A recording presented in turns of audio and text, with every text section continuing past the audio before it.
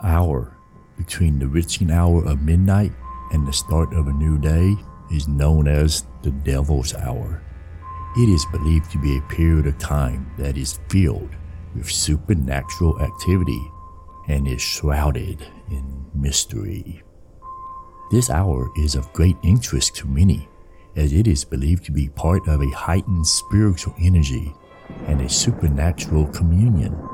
It is said that this is the time when the veil between the living and the dead is at its thinnest, and those with the skills to do so can see into the spirit world. Tonight, I want to open up your minds and explore the beliefs, the superstitions, the folklore associated with the Devil's Hour. Do you have any experiences staring into the evil, staring evil in the face? But what if you recognize something in those eyes?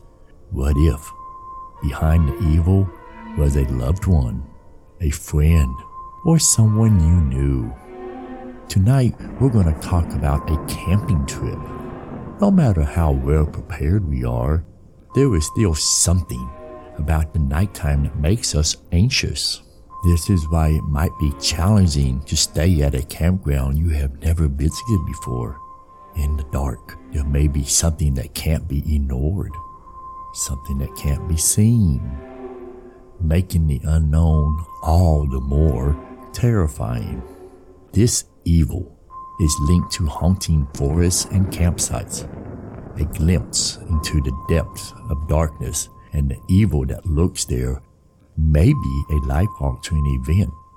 And in this episode, we'll talk about what it's like to do that when you are camping. One must realize the significance that this evil may have on a person. Has this ever happened to you? How did you manage to get away from all the terror?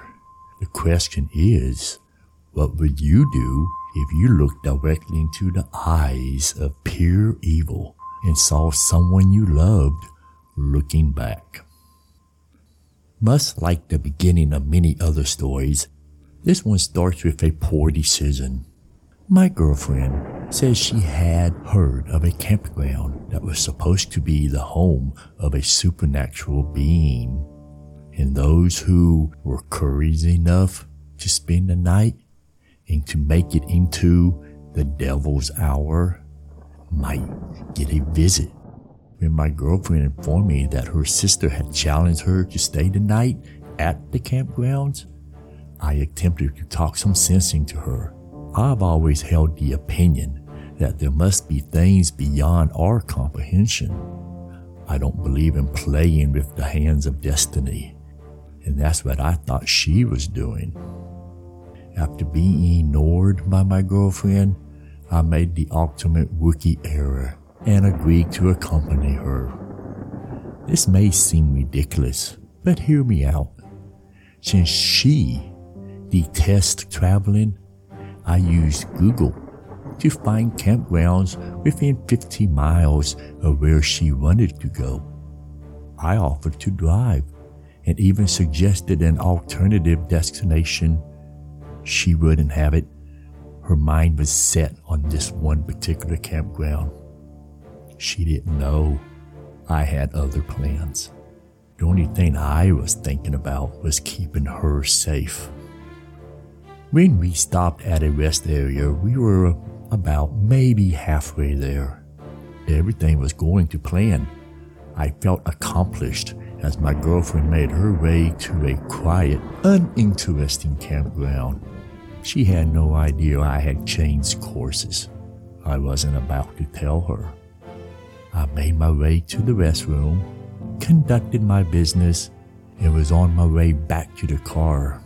However, there was a half-emerging rock on the sandy ground. I never saw it. My foot accidentally smacked it, and I staggered. I lost my footing. I attempted to catch myself, but only partially succeeding. I didn't fall, but my ankle rolled since I landed funny on that foot. Good God, that hurt. that had a nasty sting to it. It wasn't fractured, but every effort to move it caused excruciating agony. Sore and exhausted, I hobbled my way back to the SUV. My girlfriend checked in on me and offered to drive me to the hospital, but I assured her that I was well and had sustained no injuries. I should have told her that we had to double back, but I didn't. I didn't want to add to her disappointment, so I lied again to appease my guilt over my previous lying to her, just outright lying. Sadly, she insisted on driving so that I could rest my leg. I could not refuse. We were on our way when she entered the coordinates into her GPS device. The strategy I had failed. When I think about it, I should have taken her up on her offer to go to the hospital. But then I would have been honest and didn't want our relationship to suffer as a result. We continued forward.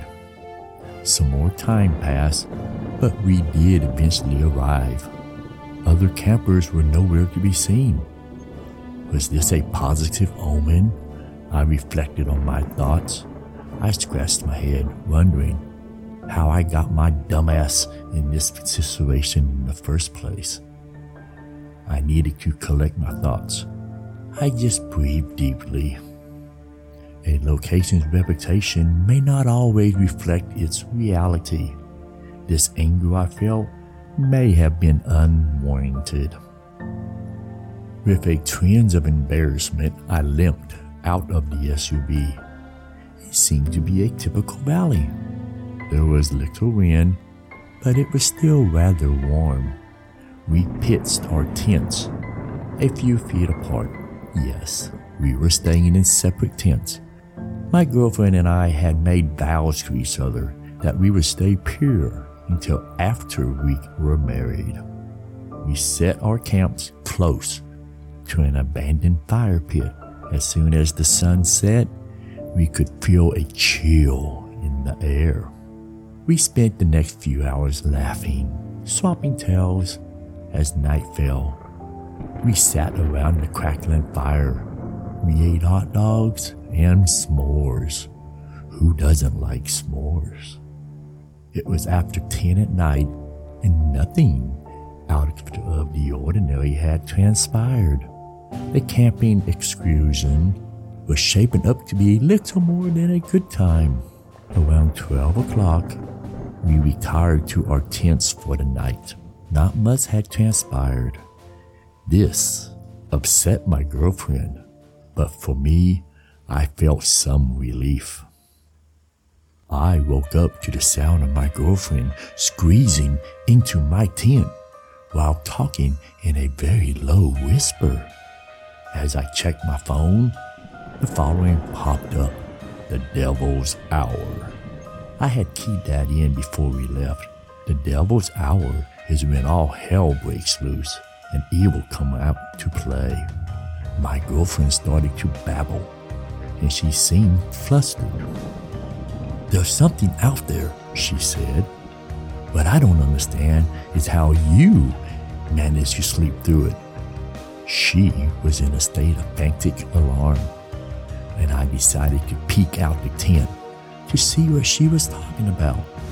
That's when she stopped me.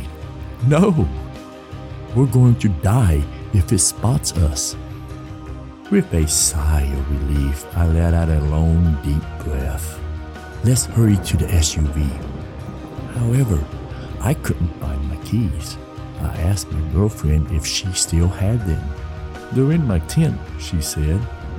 This caused her to start whimpering. Something awful is happening. I had to think of something fast, and since I can't run on my injured leg, I decided I'll just hobble out in front to provide a diversion. It'll be okay since I have a knife. Unfortunately, that will have to do. I told my girlfriend to hastily enter her tent and find the keys. Are you ready? I asked her. Her head bobbled yes. So I exited the tent. I heard her mutter, "Thanks, buddy." Did my girlfriend just call me buddy? I thought we were more than just pals. If what I saw outside hadn't been so shocking, I may have glanced back at her. The other tent was a complete disaster. My girlfriend's belongings, including her clothing, were strewn around the campsite. That wasn't the thing that made me terrified, though. Somebody was hurt, and blood was spilled. The campsite was covered in blood. Too much for one person to have given up without a fight, without going down. I started to back up and reconsider my thoughts as I turned back toward my tent and looked at my girlfriend. Her stance was different, and her grin was icy. I was surprised to hear you refer to me as a buddy, since we are talking about getting married.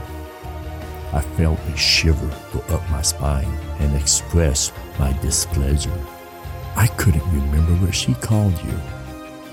My throat felt as dry as a desert, and I started to see with my own eyes the evil. It was progressing. My life fixing to be over was entering into my conscious. It certainly isn't, I thought. I picked up the blade and stabbed her in the upper abdomen. Then I forced the knife down to her pelvis. She shrieked in agony. This was preceded by a flinch. I removed the knife and started to stab again. She started oozing a dark substance that looked like blood, but there was no way that could have been blood. It was so dark. Once again, I raised the blade, but this time she shoved me with a superhuman might. I hit the ground and smacked my head on a rock. I watched this evil hobble away from the camp, and that was the last time I saw it. Everything faded to dark. Once I was able to come to, I called in the local authorities. My girlfriend's DNA was found in the blood sample. A murder had happened. It had been committed here. And can you guess the possible cause? Can you guess who the primary suspect was? I am overwhelmed with questions. I looked into the eyes of evil, and my girlfriend was looking back. Did my final blow kill it? Is it dead? Good Lord, I hope so. But now for the killer follow-up question. Who did my dead girlfriend see if I saw her before this evil attack?